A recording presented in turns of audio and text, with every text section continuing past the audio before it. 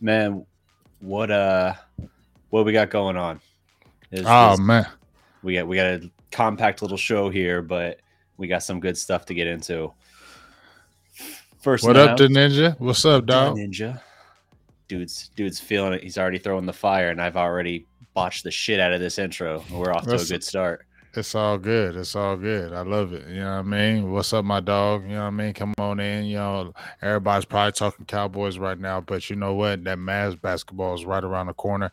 They already done played a couple of preseason games. You know what I'm saying? I'm getting excited about it. We see what these boys are doing. We're getting excited about that. What they 4-1 had another big win at the Rams. Getting ready for these Eagles. Headed to the Eagles. We see Cooper Rush is getting the nod again. We kind of understood that. I was cool with that anyway. I think a lot of us already knew it. So big things coming up to see what these Cowboys going to do. And then, like I said, I am very excited. Remember when we were talking about the Mavs. We Mm-hmm. weren't frustrated, but we were like, we were just kind of wondering what was really going on, and we are kind of wanted to see. You know what I mean? Sure. Because we are saying, is it going to jump on from what we saw in the Western Conference Finals? And I'm gonna tell you right now, dog, I'm excited. I don't care them two preseason games. I don't give a hell if the preseason games. We talked about two players in particular. Well, I talked about one player. You said one player. And let's just jump on that, Maz. We just go wherever. It don't matter. We just freestyling. But let's talk Okay. about Maz right now. Throw, Yeah. throw some Maz stuff to me right now because there's a guy that you was liking. Mm-hmm. We was both liking Josh Green. Yep. Yeah. So the latest on him, the Mavericks picked up his fourth-year option. So he's under contract the rest of this year and next year. He's going to make about 4.765 million next year. I think this year he's still like in the 2.7 range or 2.9 range, something like that. So the fact that they're picking up his option is a sign, a vote of confidence, if you will. And if you hear like Nico Harrison talk, Jason Kidd talk, some of the other veterans talk, it's very clear like they are buying in on Josh Green and his potential. I'm buying So in.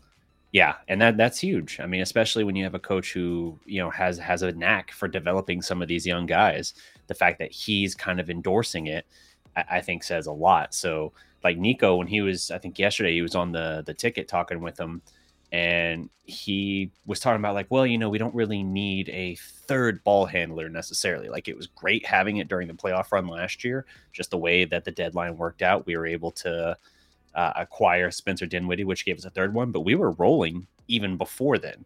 It's not like Dinwiddie got there and the team turned around those final 23 games. The team turned it around before, basically right at like late December, early January is when they turned it around. Dinwiddie didn't come in until middle of February. So they were already going and they worked well with that. They still have the two guard lineup, essentially the two ball handler lineup. But Nico Harrison specifically said, we do have some other guys that we think are capable in small doses of that. And he pointed to Frankie Smokes, Ntilikina. You want to say small doses? Okay, fine, I small like him. doses. And he specifically mentions Josh Green. And I think that's telling too, because we have seen playmaking ability from Josh Green. It just kind of boils down to his confidence and his comfort. So the fact that you hear that he's taken a huge leap this offseason in terms of his comfort and his assertiveness on the floor, that says a lot. I need to see his confidence in outside shooting. There were times in the playoff run where he looked like he was a deer in headlights if he got the ball. And if he had to shoot a three, teams were just like, I'm going to stand in the middle of the paint. He's not going to hit anything. He had like one game with 14 points, I think, and everything else in the postseason was subpar at best in terms of his offensive production. So if he really has taken a step forward, that's huge. And they're clearly buying in. So then picking up his fourth-year option, that's nice. Mavs PR put out the note that for last season, he had a field goal percentage of 50.8%, which was the second highest percentage on the team with at least 100 field goal attempts. That's nice. A lot of what he gets is dunks, and I get it. He's a 3-and-D guy, so he's going to have to be able to spot up a little bit, but it kind of is what it is. I like it. I think he's got a potential X factor notion about him for this upcoming season.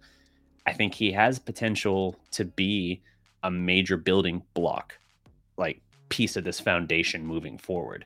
And that's the thing long term to look at. But right now, I think he's got potential to be a difference maker for them. And for that, it makes all the sense in the world to pick up his option. He reminds me, I like Josh Green. He reminds me he's that 6'5", 200 pound. He's Yep. like that combo guard. He reminds me of a guy back in the day. Don't have that jump shot like him, but he reminds me of like a Byron Scott. Byron Scott was like the 6'4", Yeah. 6'5", athletic, kind of big, big guard, could be physical, look like he could play some football too. You know Right. what I mean? Byron Yep. Scott was kind of built like that. When I see Josh Green, I like what he's bringing already. I like how he's worked on his game during the summer. And I feel like he could be a good defensive asset. Jason Kidd has really got that mindset of defense on that team now, and it's becoming a defensive team more and more. And Josh Green can be a real addition to that, especially because he's a combo, he's a tweener, and he Hmm. can, he can play multiple positions. And if he can continue to get that jump shot together, he can definitely be a force down the line headed into the playoffs, because you're going to need a guy like that coming off the bench with that depth to give you some good quality minutes. We were trying to get those minutes in the playoffs last year, but he just wasn't ready for it. No. Didn't have the confidence, wasn't ready. Shot like 35% from 3-point range. He just wasn't ready. But you see the confidence growing. You see confidence in the coaching staff and Jason Kidd. You see them kind of letting him do his thing too. And I think that's helping him as well. So I'm excited, and I'm glad they re-signed him. I'm glad they picked up that option. And I think, like you said, he's going to be a building block down the line, especially with some other guys that they have on the team as well, the young guys coming up. You know what I Yeah. mean? Yeah, no, for sure. I mean, he fits the mold of what they want. He's got the wingspan. He's a guy that can be a defensive irritant. Even I don't know about a stopper, but he can definitely be a quality defender for you. And he's shown flashes of that. So you got a guy with kind of a deceptive athleticism, the sugar glider skill, and a guy who can defend and be high energy. That's going to have a role on your team if he can actually develop a quality outside shot, or maybe get better at slashing to the rim and taking advantage of his body control and athleticism, then yeah, he'll be able to step in and probably be eventually a starter. But right now, he's going to be, I think, a good piece off the bench, Mm-hmm. and a guy that you can probably rely on for like 12 to 15 minutes a game, which certainly was not the case last year. Last year, you had to give him spot duty. You had to give him like developmental, situational opportunities. And I think you're going to be able to get your first real good glimpse of what he can be this year. So Mm-hmm. it's a no brainer, but I still like seeing it all the same. They're not messing around like the previous front office did. They're like, okay, we're not going to mess around with this. We're going to lock him up. We're going to take one more year to evaluate him, but we like what we see, and we're going to go ahead and dot our I's, cross our T's, all that. We're not repeating a Brunson situation, which, Right. to be fair, they in Hardy in that draft pick, they made a better contract where they actually had the option. It wasn't a fully guaranteed thing where he was going to be unrestricted at the end of 4 years like they did with Jalen, which Mm-hmm. still is mind boggling, but even still. Other Mavs news. So there was some confusion last week, initially talking with the media, Jason Kidd, and I sent you the thing on it because it Mm-hmm. baffled me to see it. Jason Kidd initially intimated, and it's not a misquote, it's not misinformation or fake news or anything like that. It is actually what Kidd said. I just think Kidd either misspoke or thought better of it after the fact.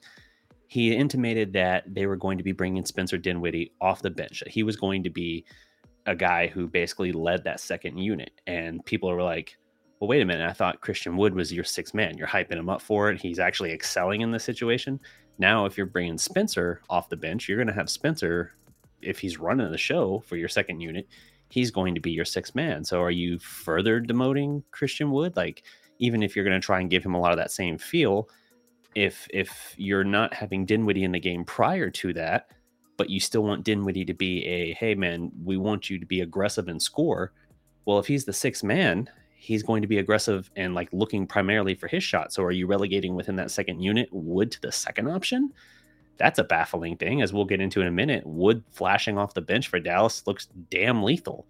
So it was a very confusing thing, and I even said to you, like, man, I kind of worry about the message that sends to Wood, because he wasn't thrilled to hear that he was going to be coming off the bench here.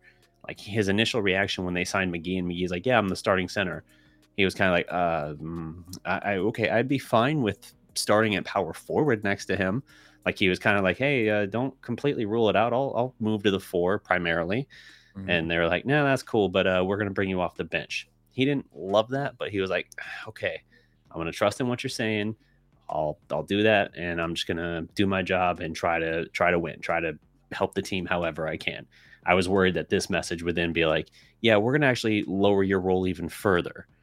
Thankfully, that appears not to be the case because clarification from Kidd, I think yesterday or the day before, said that no, no, no, Spencer Dinwiddie is a starter. However, he is going to also him and Luca are staggered. It's not like they come off the floor at the same time. When Luca goes out of the game, and they'll be staggered in a way where it's not like Luca comes off the floor before Dinwiddie every game first. But the idea is that Dinwiddie is going to play off the ball starting, and then when Luca goes to the bench, Dinwiddie will run the second unit. So he's still going to be facilitating, but it's going to still have Christian Wood as your sixth man because Dinwiddie will have already been in the game and already contributing like that. That makes more sense to me. Like that makes a lot more sense. And I think it is a good way to get Dinwiddie kind of acclimated in the game without having to run everything immediately through him. Letting him play off the ball from Luca, I think, is a good opportunity to set that up and still lets him get some of his shots kind of get going a little bit before then turning it over to Wood, who I think is going to be stellar. So, yeah. Well, what do you think of that? We'll see. I thought about it for a while after you sent it to me. I've been thinking about it. I like him better with a second unit, honestly, and I think maybe he should. I think you should still have Wood the way they're doing it with the sixth man, or give him Mm-hmm. the minutes. I think his has understanding with Wood because he's getting a lot of minutes. If you looked at his minutes, his first two games, he's damn near the minutes that they're playing. Like even with You talking Luca about was Christian playing, Wood? yeah, Christian Wood, even with Yeah. the minutes that he played in that game, he got quality minutes in that game off the bench Yeah, I early. mean, 22, a little over 22 minutes a game in preseason, but I don't think that's an accurate barometer. I'm not saying he's going to be 30 minutes necessarily, but I think he'll But probably he's be more gonna like 25, 27, something like that. if he's getting hot though, if he's getting hot like he was in that game, in that last game against Orlando, Yeah. and he's hitting those jump shots, and he's going to play. It's going to be key with him and Luca playing that pick and roll because he Hmm. can shoot the pop and drop out there. So I think if he's getting hot out there, it's going to be hard to kind of take him out. And he's long, Yeah. and he's got some slithery moves to the hole. So I'm gonna kind of gauge that. But the Dinwiddie thing is, are you cool with Tim Hardaway being on the bench, or would you be Yes. cool with Hardaway starting? No, I want Because here Hardaway off the bench. you want But go Hardaway ahead. Go off the ahead. Yeah, but bench go ahead with your argument. because see, here's the thing. Because with Dinwiddie, he's still inconsistent. He plays too much with that ball for me sometimes, and I Hmm. don't like that. And to me, it kind of I don't think it's a good bounce off with Luca. That's just Yeah. my opinion. I don't think it's a good bounce off because he over dribbles too much sometimes. And Hmm. I see it in games. He'll dribble it too much. And Luca is more ball dominant. And I think it'll stagnate the offense because he tries to dribble too much. And I Hmm. feel like the reason why Hardaway, I would say that option, because he's going to be more the guy that's going to shoot that ball. He's when Luca's going to the hole, he's going to be looking for those guys that are out there on the perimeter hitting those shots. When Dinwiddie comes in the game, then you got him facilitating, giving it to the Christian Woods. Maybe you see the Hardy or the Josh Green. You see him facilitating more, and then he can be able to do more of his dribbling and get into the hole. Where I don't Yeah. feel like it was stagnant the offense, in my opinion. Yeah, I mean, I get what you're saying about the over dribbling thing. That has been a little bit of a problem with Dinwiddie, at least last year with Dallas. That was a little bit of a problem. In previous stops in previous years, he was almost exclusively a spot up 3-point shooter. So it's hard to kind of get a real accurate read on what he would be. The reason with Hardaway, I would say I want him off the bench. If you're talking about inconsistent, that's Hardaway, dude. He is Right? the Yeah. ultimate hot and cold streaky shooter. He'll either go lights out and put you over the top, or he will dig a hole and keep digging, digging, digging. I think he makes more sense as a spot up shooter off the bench. Hardaway can create a little bit for himself off the dribble. It's usually one or two dribbles on a pull up, not a whole lot of going all the Right. way to the Yeah. basket. But again, I think with Dinwiddie, if you instigate him a little bit into or integrate him a little bit into the starting lineup, let him get some of his shots and get working there a little bit, not having to shoulder the full burden of creating. I think you can balance that better where the dynamic between him and Wood doesn't feel almost like it's like wrestling for control of like who's who's kind of like running or not, who the offense is running through for that second unit. I think as much as possible, I want Dinwiddie running the offense for the second unit, but I want Wood as like the central point that they run through. Like I want him to be like the number one scoring option in those cases, because I think the mismatches he creates are so advantageous for Dallas. Whereas Dinwiddie's good. He's effective. Yes, he can be inconsistent, but I think you can get a better balance with him working with the starters and then saying like, okay, Luka's out. You're the second option scoring wise, but you're also now the facilitator. And we're going to try and get Wood cooking, because the mismatches, oh my God, the mismatches Wood is going to create working against second units. Speaking of which, so Christian Wood in the preseason, we mentioned a little bit here. So far through 2 games, obviously tiny sample size, both games coming off the bench, 19 and a half points on 60% shooting. That's 15 of 25 shooting, 5 of 10 from 3, so 50%. 7.5 boards, that doesn't grab you, but the last game was really low. Like against Orlando, it was only 2 boards. He had 13 against OKC. So yeah, and it's like in 22.3 minutes per game. So he's getting his shots for not a lot of minutes. He's getting his looks, he's getting his shots, and he's cooking, and he's scoring at all levels. Like he's knocking down threes, he's catching the alley-oop dunks, the putbacks, he's finishing up around the rim. He is doing all kinds of, exactly what you would want. Offensively, he is the realized version of what Dallas hoped to get out of Kristaps Porzingis. He is.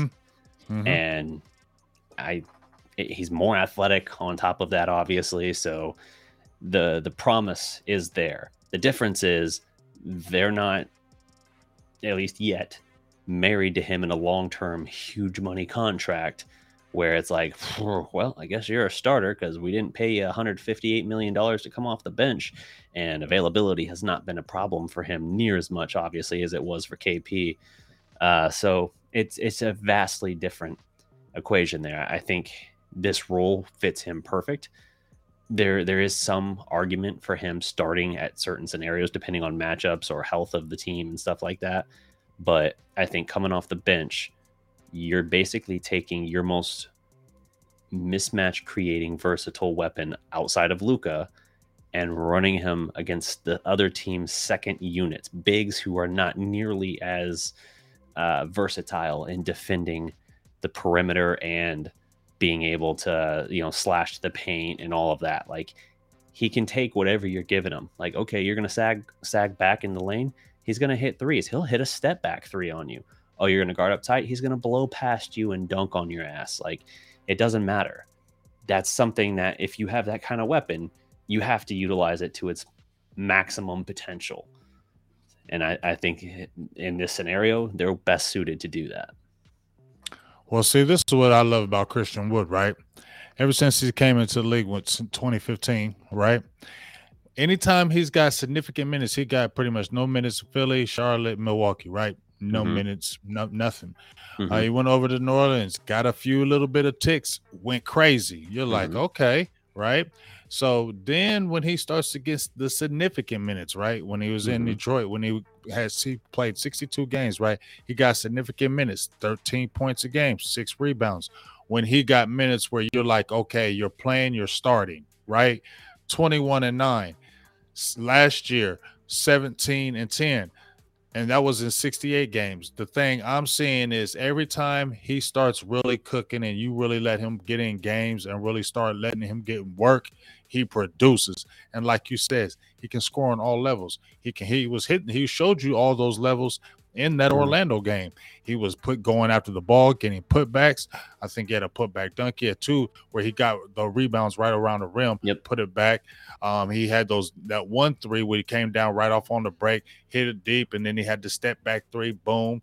And then he's got a nice little turnaround where he can dip in and then pull it out. So he's got a lot of, and he's long.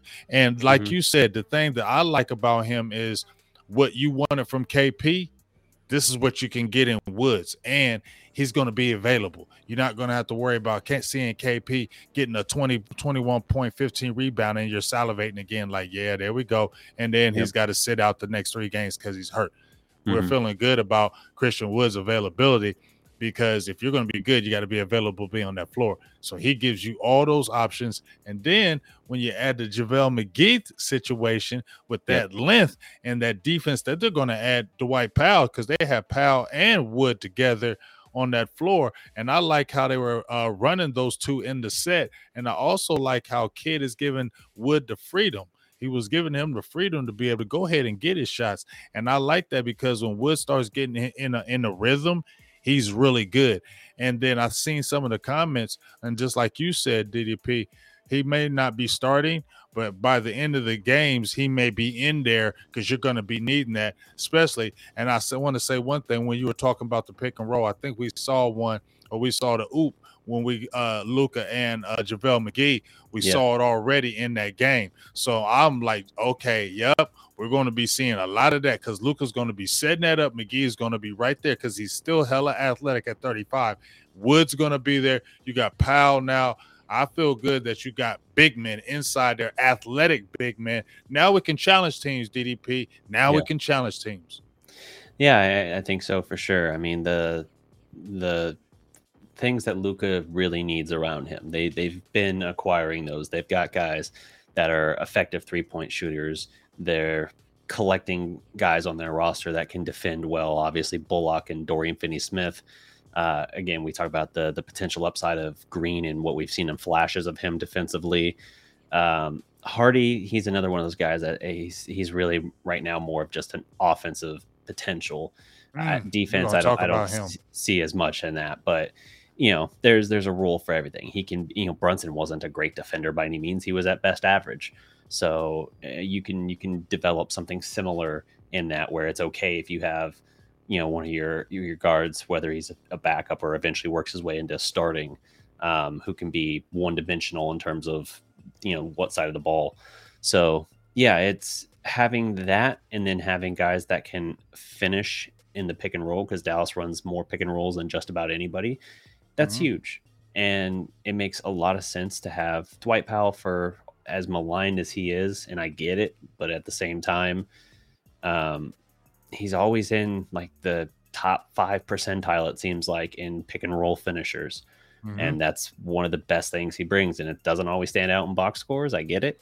And I get how in playoffs, in like 3 playoff years he's been there, his minutes are always low, because they find they can't really play him. Like, there is a very good argument for why he doesn't make a lot of sense for the team long term. I get it. But at least for what you got on the roster right now, your current composition. Right now, you love him, though, DDP. You feel me? And what you can get, with him and McGee and Wood. Yes. You got now all he's these guys better. who can, all these guys who can finish pick and rolls with, ferocity, guys who can actually be aggressive. And that sets up Luka. That gives him the weapons he needs, that his skill set can best maximize to take advantage. So I love what they're doing in the roster reconstruction. And I think last year, I said it before, it was kind of like a Frankenstein's monster of how they assembled that team. The fact that they went on that playoff run was tremendous, but it was also unprecedented in the sense that, like, it almost made sense. It almost happened in spite of itself. The fact that they had no interior defense, the fact that they were getting killed on the boards, killed in points in the paint, and they basically just said, like, okay, we're acknowledging we're not going to win those categories, but we're going to blitz you and scramble like mad in these other areas just to keep you off guard. And then we're going to trust that offensively, you're not going to be able to figure us out. And not only did it work to beat Utah, it worked to beat Phoenix. And then it pushed the Warriors.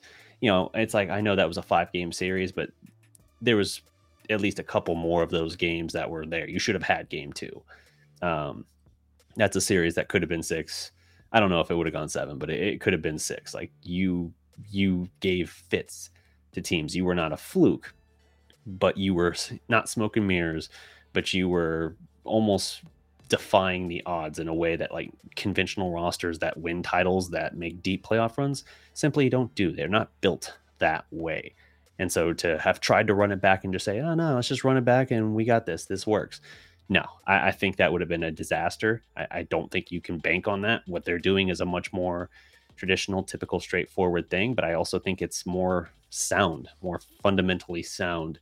And that is, I think, a smart investment that maybe in the regular season you don't see a huge payoff, but it's so much better built for a postseason run.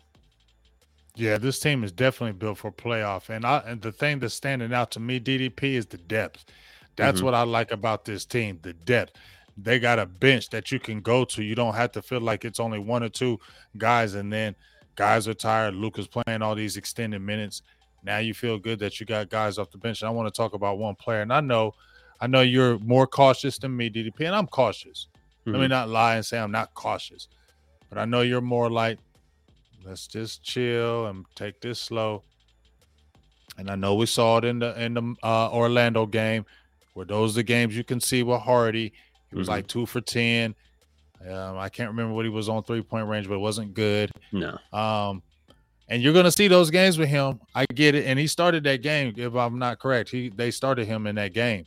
I think so. I'll look it up. They started him in that game, which I was kind of just excited. I like how Kid just did it for maybe his confidence, made him feel good. He's starting alongside Luka. Yeah, ain't gonna be doing that in the regular season, but he probably just want to make him feel a little good preseason game. But we saw what he did in the OKC, right? Yeah, he 16, started 20 minutes against Orlando. 20 minutes against Orlando. We saw what he did, went on fire in the OKC game in the fourth quarter, right? Yep. But the thing that I love about him, DDP, and I can't wait till he really gets acclimated to this NBA, he gives the Mavericks a bona fide guy who can get his own shot.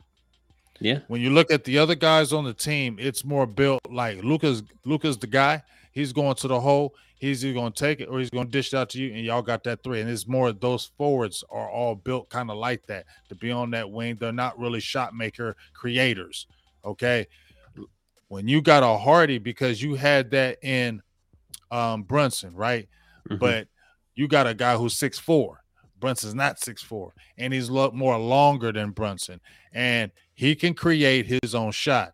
He continues to get acclimated to this NBA. That's going Yeah. to be huge for the Mavericks to have another person that can create his own shot. He can shoot the three. He can get his own shot.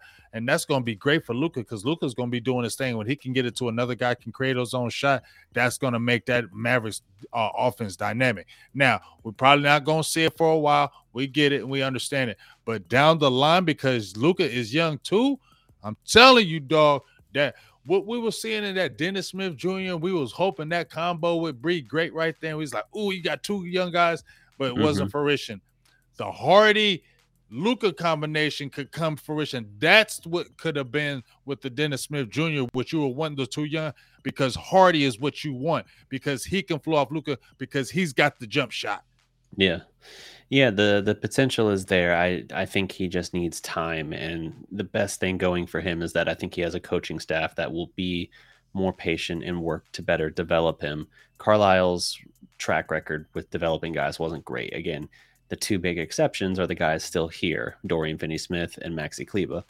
But in general, if you look at his track record, he didn't develop a lot of guys, and he destroyed a lot of promising young players, frankly, Dennis Smith among them. And that's a shame. So I'm glad for Hardy's sake that he's going to have the opportunities and the patience, especially Josh Green. Maverick fans have been kind of ready to jump off that boat for a year and a half, it feels like already.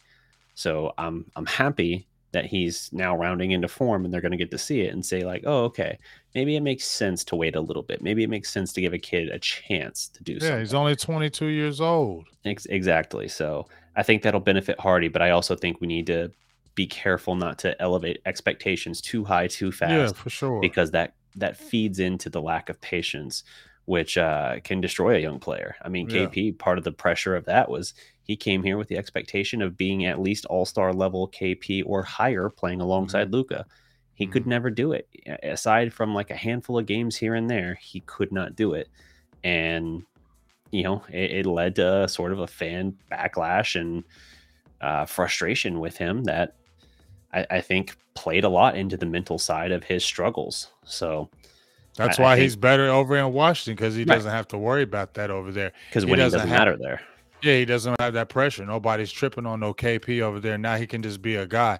Now you'll probably see how much of a better player he can be because just like you said, he's just really not built to be the man. He got his Hmm. problem. It wasn't his fault. He was 7'3" and was the unicorn. That wasn't his fault. He had that ability.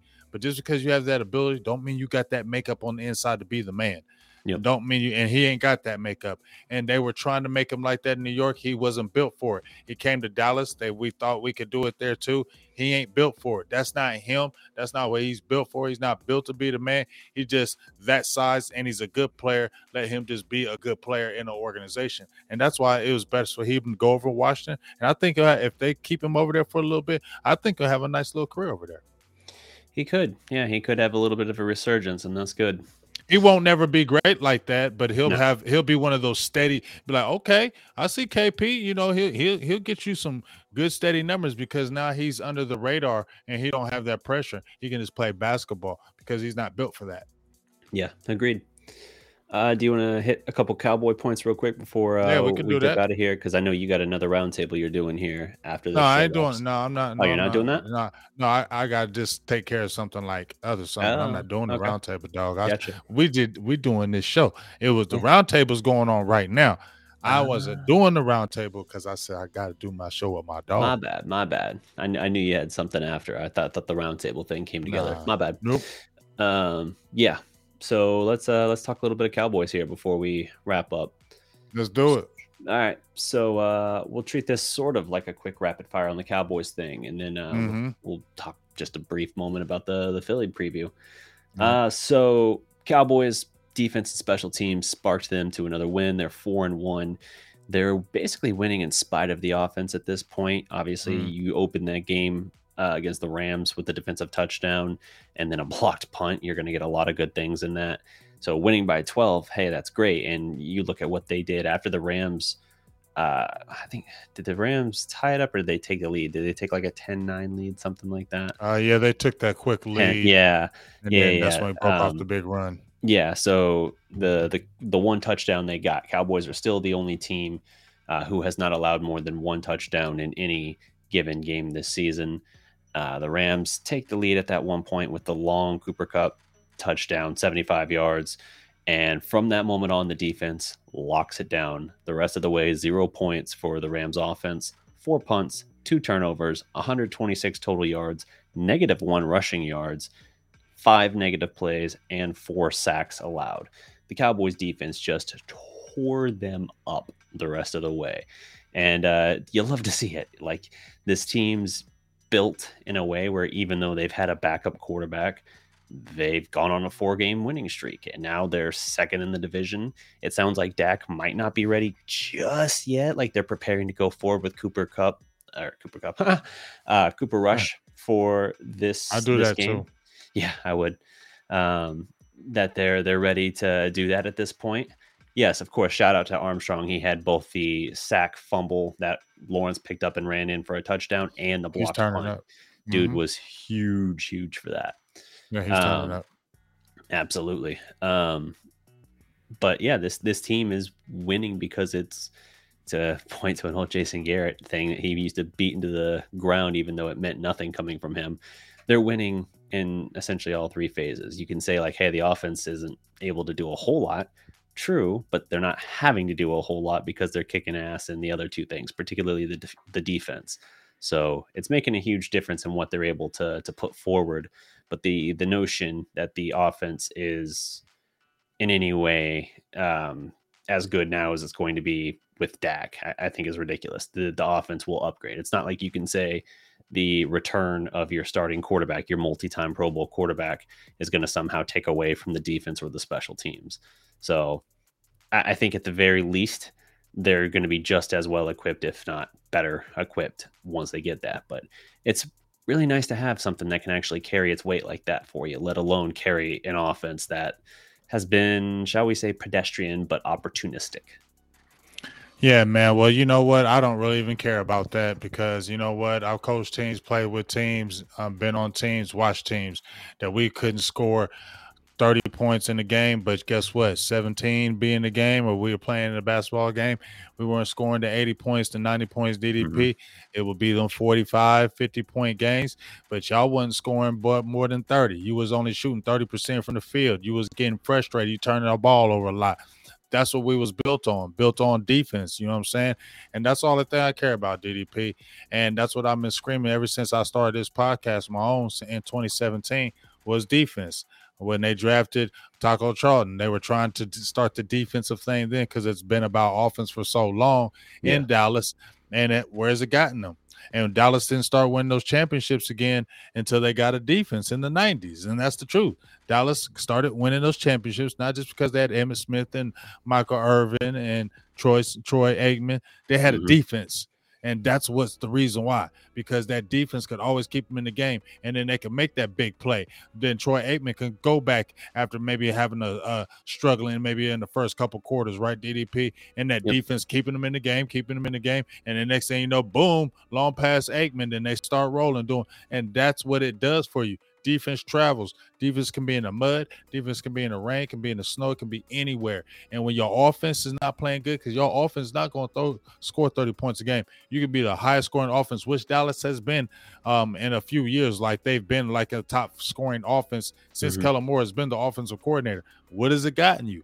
Now you actually see what is really matter, because you can score at any given time. But as you've seen in that Rams game, you just threw some incredible stats out there in that Rams game after they scored that touchdown, what Dallas did afterwards. You get what I'm saying?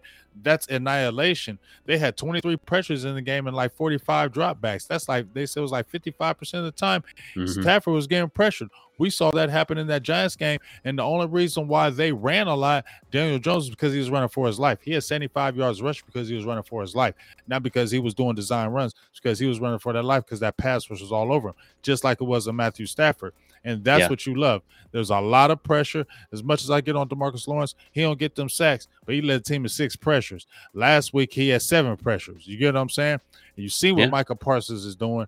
Dorrance Armstrong Jr., Dante Fowler, Sam Williams is starting to get in some tick in there. He had his highest snap count in his since he's been playing because Basham has been out. You've seen what D. Law's doing. Bohanna didn't even play. Carlos Watkins comes in, plays a very solid game. You've seen Gallimore. We got to give shout outs to that defensive line coach along with Dan Quinn, the defensive line coach over there that he brought in himself. And we're like, who is this guy? He's done a hell of a job over there. Yeah, no, for sure. The defensive front has been sensational. Osa too. My fault. I forgot about Osa. Yeah. The defensive front has been unreal. We talk about Pro Football Focus. They charted out the performance of defensive fronts and, broke them down in the graph like your elite versus your aggressive below average. Cowboys were out there by a mile ahead of all other teams based on the metrics of it. So you've got 6 sacks so far this season for Parsons. He gets 2 huge sacks in the fourth quarter, including one where I thought, and it's apropos because this was the Rams game, D-Lock made this statement about years ago in the playoffs, 2018, talking about snatching the soul from the quarterback. I thought that Stafford looked like his soul just seeped out of his mouth, like out of his body, had an out-of-body experience after that last sack by the sack fumble created by Parsons on that, because my God, he gets there in a hurry and just wallops him, and Stafford just looks like he is like, man was not good. But Parsons 6 sacks on the year. Armstrong is now second with 4. D-Law has 3. All 3 came in that Giants game, right? Then you got Fowler with 2, Wilson with 1, LVE got 1. I don't remember that. Jordan Lewis, Osa, and Neville have 1 as well. LVE got his last week in that Commanders game. Yeah, that's right. So the defense is sensational. I mean, they're allowing 14 points a game. Like I said earlier, they're the only team not to allow more than 1 touchdown to a single opponent yet. They are legit in every sense. Even with Diggs getting burned a couple times in that game, the 75-yarder to Cup, like, you're not gonna be able to do anything about that, man. Like, that just is what it is. You have a guy that is probably one of the he's gonna do that to everybody. Yeah, you have one of the absolute best one of the absolute best receivers right now, going right now. That's just going to happen. And the first one, I know it wasn't. It was a guy that hasn't done a whole lot that got him on it, He but was like right there. he's right there, and he nearly knocks that down. Now, Right. to be fair, That's a if sweet that's pass. Cheeto Awuzie, we're like, he's always there, but he never makes the play. Like, Right. Well, you're Diggs gonna typically get. That's what does. I'm saying. You'll give because Diggs is a receiver. He's a receiver by nature. When I watch him, he's a receiver playing defensive back. That's what he is to me, and that's what I always going to refer to him because he was a dog receiver and he was made to switch. So now that's what he is. He just doesn't have that elite speed, and that's what kind of gets him in trouble because if he doesn't put his hands on the receiver and then get past him, he doesn't have that elite makeup speed, and they can get past him. And that's what kind of happened in that situation right there because he doesn't have that elite speed or the elite makeup speed, but he has elite ball skills. And those ball skills can overtrump some things. So, like you said, he was right there. And even when that play against Cooper Kupp, show me a corner that's going to stop that. Now, I'm sure there's some corners that have been taught from like DB guys, but show me a top corner right now that's stopping Cooper Kupp off the line of scrimmage like that. Show me it. Yeah, and I was saying how we both said like he was right there. He made a play on the ball, nearly breaks up that 50-yard bomb that gets the Rams going for the first time. He has the most passes defended in the league right now. Trayvon does at 9. Of course. So he's not a guy that's just kind of like we saw last year, where it was kind of like kick or nothing. He's making aggressive plays on the ball. He is, he's doing what you want. He's having a good year. Now, he acknowledged after the game, like, the Rams got 10. They kind of got 10 off me, but, like, it is what it is. We handled our business. He had a good game. Like, I really appreciate it. He did not get shook by that at all. It didn't seem like it affected his game. He made several good plays after that. And I know he's not a great tackler. Yeah, I know he's not a great tackler. And he's, in this case, he's still not. But I feel like more willingness on his part to at least stick his nose in there, to at least lower his head and kind of blow stuff up a little bit. Am I crazy imagining that? Are you? No, you're not crazy. No, you're not crazy imagining now because the thing I love about Trevon Diggs, he has a very competitive nature. And that's what I think I really love about Trevon Diggs. He has a very competitive nature. I don't see him really talking a lot, and that's cool. I like that. But he's a competitive guy, and he has a short memory. That's what the greats have. You've seen the greats. I mean, Dion. I mean, there's been passes caught on him. You know what I mean? The greats have had passes caught on them. The greats have had some bad games where they've got kind of torched up a little bit, but they come right back and make amends and do their thing. And just like you said, I mean, he was targeted 10 times. It was 8 catches on him. It was like for 120-something yards, but the big ones was Cooper Kupp. But if you look at the majority of it, he was down there, and he doesn't run away from any kind of challenge. He was right there with Cooper Kupp. He was following him. He was trailing him. He didn't run from that. He didn't run and say, oh, he's in the slot. I'm not going to stay over there, knowing damn well he's got more speed in the slot than Trevon Diggs. He could have shot away from that DDP. They could have ran in the zone. He could have shot away from it, but he didn't. And that's what I love about him. And everybody he goes against DDP, he never shies away from anybody. So if you're a top guy out there, Trevon Diggs is going to be right in your face. He ain't scared if you're the fastest guy in the league. He will play against you. He will battle against you. He will go against you all game, and he will fight every single play. And like you said, and I also think he hears the noise. He heard that noise about first game. And, bro, you got to tackle better like you was doing it in college. You got to tackle better because, number one, you have the size. You're 6'2". You have the size to be a really good tackler. So you got to stick your head in there. Sometimes I still see him going with that shoulder. I don't like seeing that. It bothers me when he does that. But I agree with you 100%. I see more willingness for him to say, hey, I got to step up and be a better tackler. But that's him saying, I got to step up and be a better player. And you got to applaud a player like that. And that's why he's, in my opinion, elite or continue to be elite because he's always trying to hone on his game and get better. And just kind of bouncing off my fault, I didn't mean to be extended. But just a bounce off Carlos, my dog Carlos Holloway. He was said this is the first time he felt good about that safety play, and safeties have been stellar. Man, I feel good about that because I said Malik Hooker is quietly having his best season of his career with the Cowboys, and nobody's really talking about it, but he is. And then you saw what Donovan Wilson went right; he went crazy. Jaron Oh, Curse yeah, comes right Wilson's been phenomenal. phenomenal, right? Jaron Curse comes right back in, gets like 51 snaps. Like, so you see, and then you still got Mukamu, you still had a Marquise, like you have a lot of mix and matches that you can do. You still got the Deron Bland, who we all been talking about it. It's time to look at that Jordan Lewis, Deron Bland thing and Yeah. say, okay, we're playing other rookies or we're playing other young players and we're just throwing them out there and say, let's do it, right? You threw the Tyler Smith out there and said, hey, let's do it. And what has he done? He's responded to it. Tyler Smith has said, okay, he's responded to it so well. You're like, Tyron Smith come back. I don't know if we're going to put him at left tackle. You know what I'm saying? We don't know if we're Yeah. going to start him. You know what I'm saying? He's playing that well. I'm thinking that you probably need to. We've been talked on the final word yesterday, DDP, and I'm thinking as well. We seen what we seen of Jordan Lewis, right? We seen Jordan Lewis now. We You know saw what he is. draft. We know what he is now, right? Mhm. It's not going to be any different now. We see the potential in Deron Bland, and this is what I love about him: short memory as well, 6'2", good size, can play in the slot, ball skills. He gets his hands on the ball. Came in after an injury from Jordan Lewis, got his first pick just like that. And that wasn't no easy pass. He read that quarterback's eyes, broke on that ball, and had the ball skills to catch it. So a lot of those guys dropped those passes, DDP. So Yeah. you got to. No, that was a great play.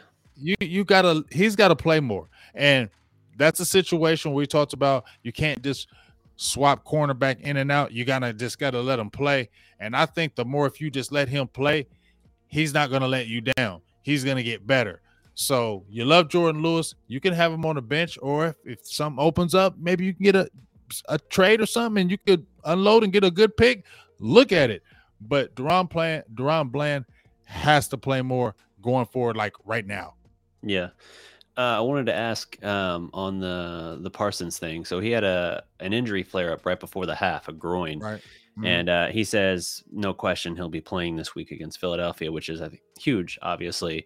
But you saw the rest of the game. He missed some snaps here and there. You saw him heavily limping at times. But when he was rushing, he looked like his usual self. And he gets 2 huge sacks in the fourth quarter. The second one, the game was kind of already over at that point, but he does slam the door shut finally, definitively. Like you had a Stafford interception, and then they get the ball back, and then Parsons sack fumble closes the door for good. But do you have any concerns there? Like I look at it and I'm like, dude, the guy's got killer instinct, and that's great. He's like, nah, man, this is a huge game for us to win, a chance to get a big win here. If I'm physically able to go out there, I'm going to go out there and I'm going to do it. I commend it, but I do wonder a little bit like, all right, are we playing with fire a little bit? Are we being a little foolhardy, especially in the second situation where the game is up, you're up 12. The game is essentially done. Not never say never. I get it. But like, I don't know. I feel like it was a little bit risky because if something does happen or he does aggravate it worse, then you're in a situation where it's like, did we just lose him for several weeks, having him in a situation we didn't need him in the game anymore? What do you think? You want me to be honest with you, man? I think he's a guy that plays possum. I really do. I think now I don't think he lies about his injuries, but what I do is I've done this where I've played in a game and I might tweak something. But it's not so bad where I can't still get at this player. I might let him think it's worse than it is. So maybe I can get the advantage and he'll let up a little bit and then I can go hard on him. We've seen it, how people, you can set him up, people like that. And I think that's what he does at times. And I think he might have tweaked that, got that little injury. But I feel like when the whole team is over there reporting Michael Parsons is hurt, Parsons is hurt, that gives them a sense of a relief or relaxing. Oh, he hurt. He can't come off that edge again. He hurt a little bit. And then next thing you know, bam, he come right off that edge. You like, oh, snap. And then he gets up underneath and then boom, next thing you know, sack, strip, sack, fumble.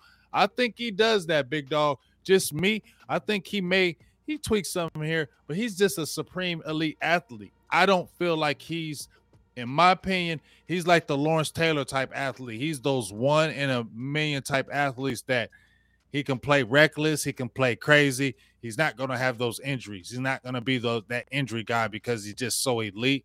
But I really just feel like he plays possum with some of these guys. and saying, "Oh, I got a little ankle injury.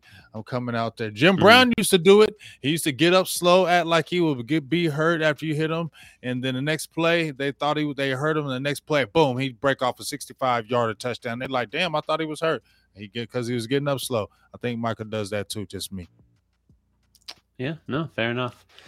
Let's see. I'm trying to see, was there anything else on that game that I wanted to touch on?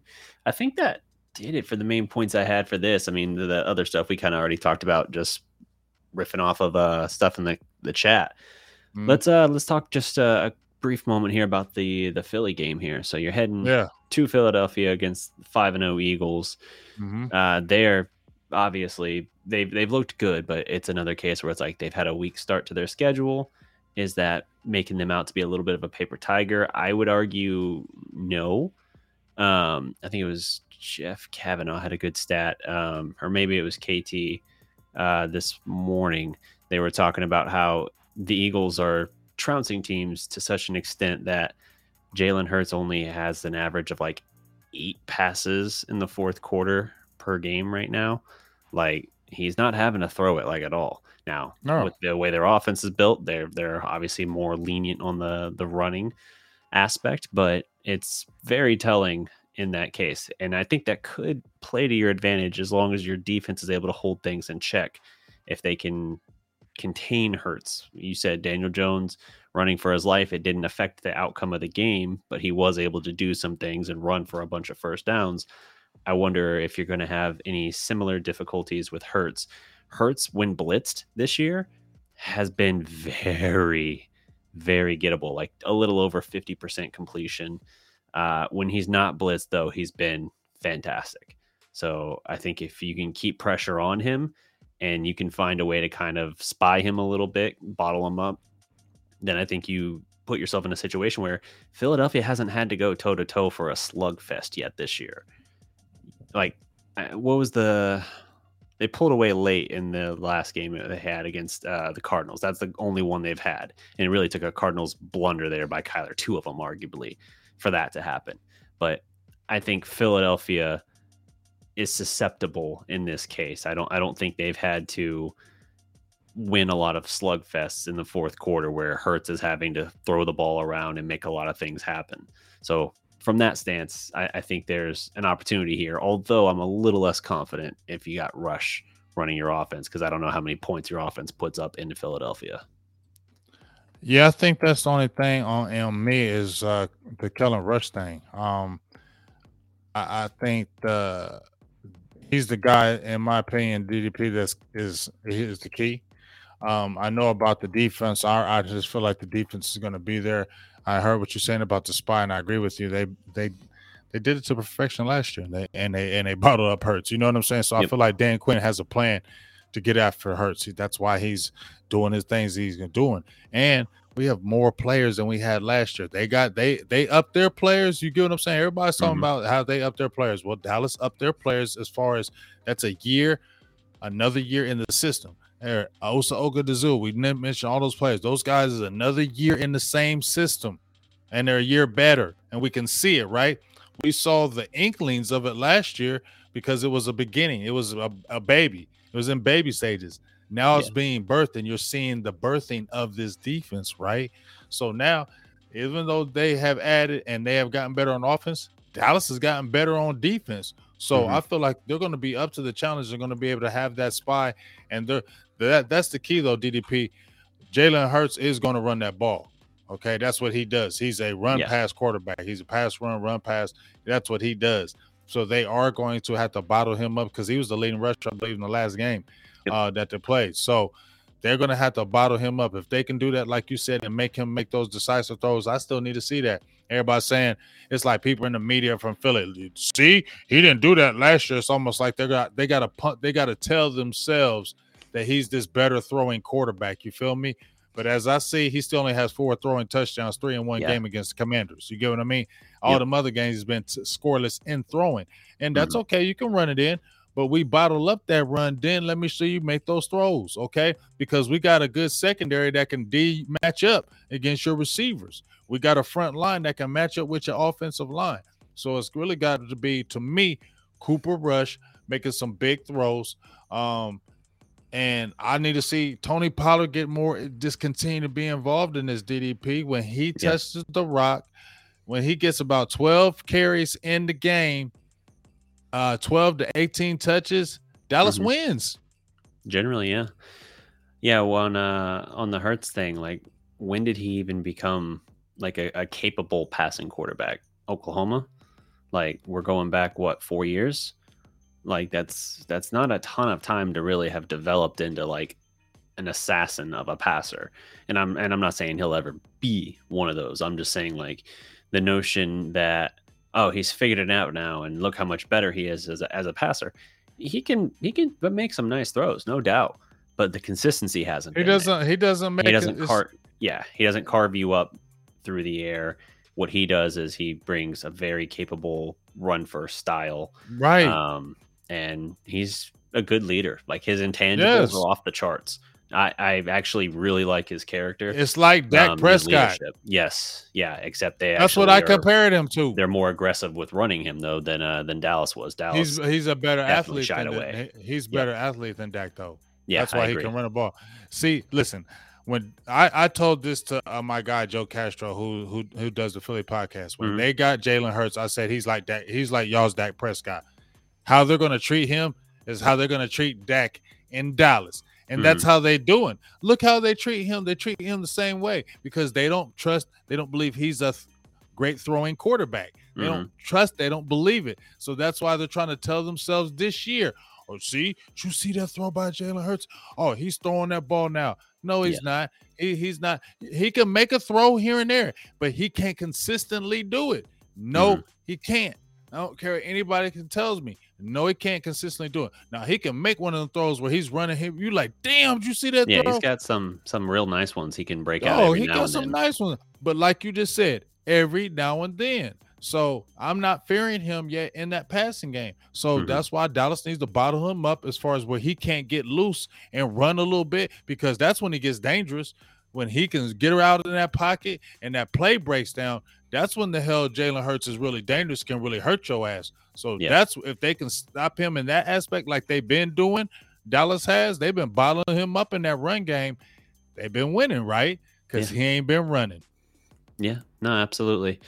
It'll be interesting to see. With Jones, I mentioned earlier, he did a lot of damage to them on the ground, but it was kind of like a by design sort of thing. Like, he was running for his life to such an extent. One, he had no other choice.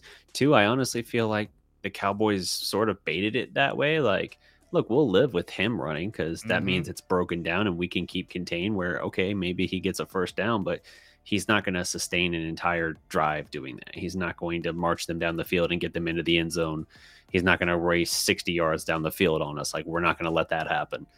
But that felt like it was kind of within the confines of the game plan a little bit. With Hurts, I think you do have to be a little more cautious. Now, he's not going to like blazing speed take off in that sentiment as well, where it's like, oh, okay, he'll go 60 yards. No. I don't think you have to worry about that. But with him, it's more kind of built into the framework of what they do.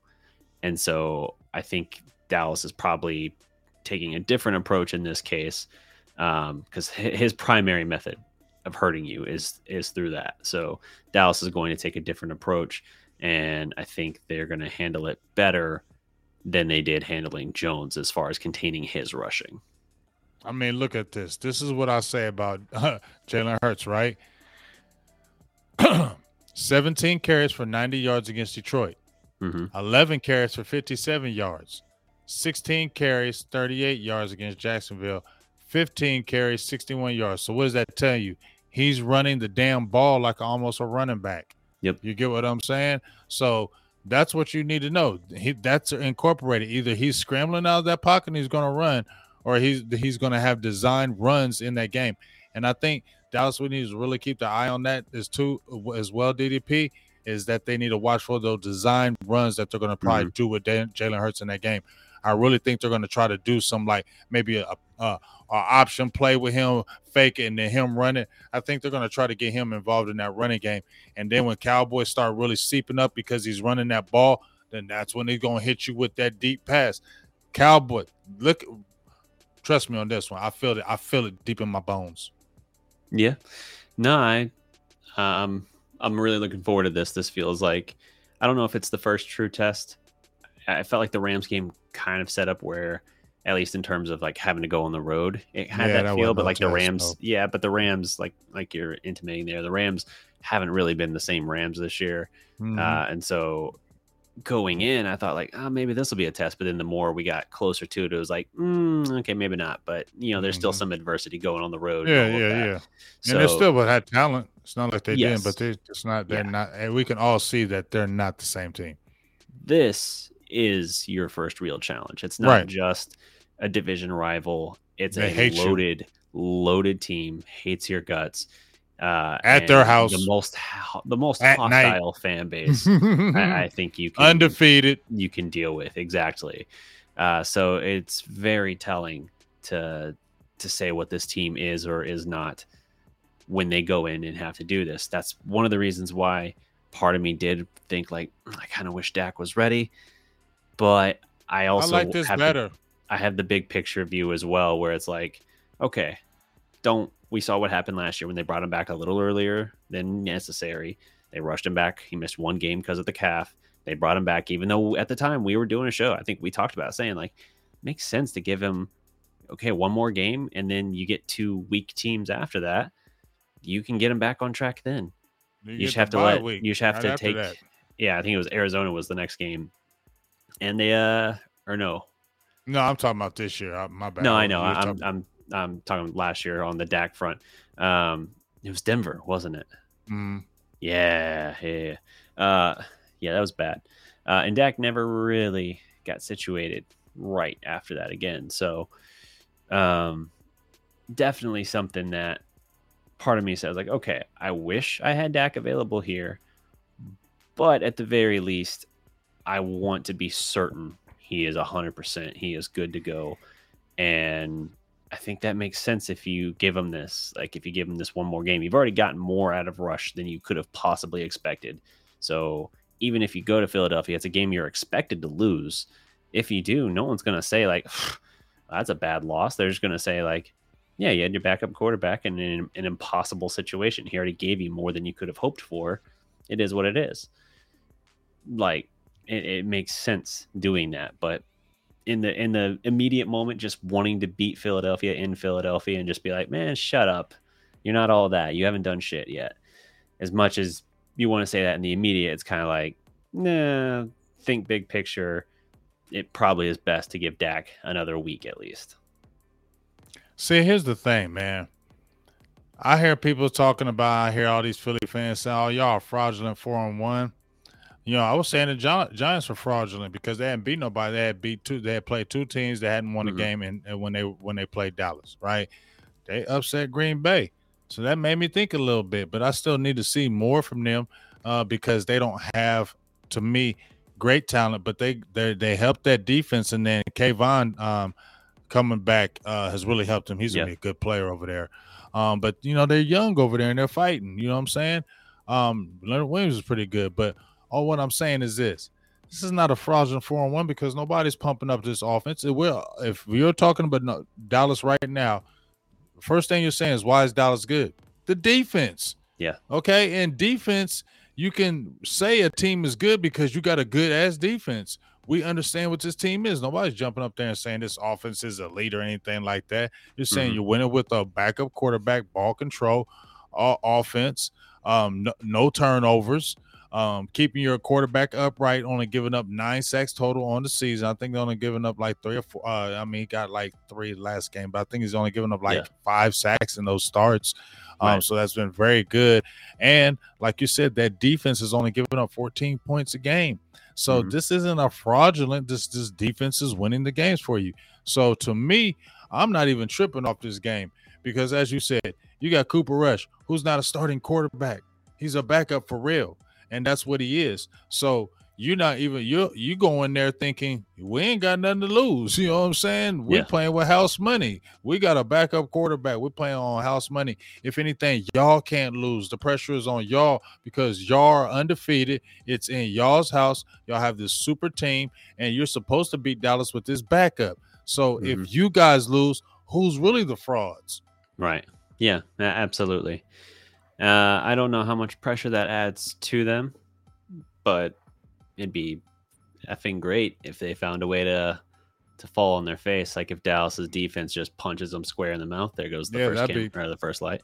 If the Yeah, Dallas defense just punches them in the mouth, and then the offense, even the Dallas offense, even in a very ho hum game as they've been doing, still gets enough out of it. And the Rams game, you won by 12.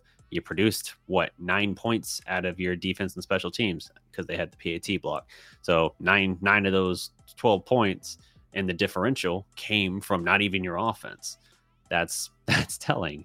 So yeah, you don't have to get a lot, but if your defense is able to dominate and control the game, then you're set. You're going to be in any game you want. It's just a matter of, can they hold up and can they contain things? At this point, I'm not betting against the Cowboys defense. It's that more than anything else. Yep. There it is. So, I mean, cool. I agree. Yep. Well, that's all I had on Cowboys talk. Looks like we ended up filling up a whole show anyway. So yeah, that's good. That's I guess what happens, but that ain't a bad thing. I ain't mad. Yeah. You know what I'm saying? Yeah. I still got time to do what I need to do, so I ain't tripping. Good. So I definitely had a good time. I love talking that Mavericks. Good Cowboys talk. Get ready for these Eagles. And as I said before, it's on them, dog. It's on them because, like I said, they're the ones that got the pressure, not Dallas. Dallas don't have the pressure right now. If this was a Dak game, yeah, there'd probably be more pressure on Dallas because of Dak.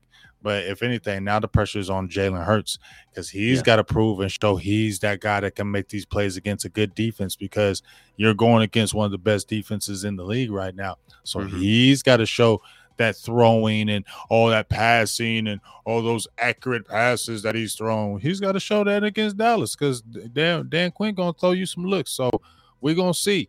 We're going to see. And I'm ready. I am too, man. He hadn't had a good game against Dallas yet, so we'll see if that becomes the monkey on his back. Yeah. But, all right, man. Well, yeah, good show. We'll be back next week to run it back. If you guys haven't already, be sure to give us a listen on Spotify, iTunes, wherever you listen to your podcast. Positively Relentless is available everywhere. I think we're going to be doing a Mavericks package giveaway here soon. I got a bunch of Mavericks, little memorabilia and stuff like that. I'm gonna probably do some kind of giveaway for something on that. I'll figure out the details and we'll get that probably launched with the season starting here soon. So be on the lookout for that. Be sure to follow the podcast on those different platforms. Leave a review if you would be so kind. And we will see you guys next week. There it is. Positive and Relentless. You know what it is. Check us out. Mavs, Cavs, Cowboys all day. Peace.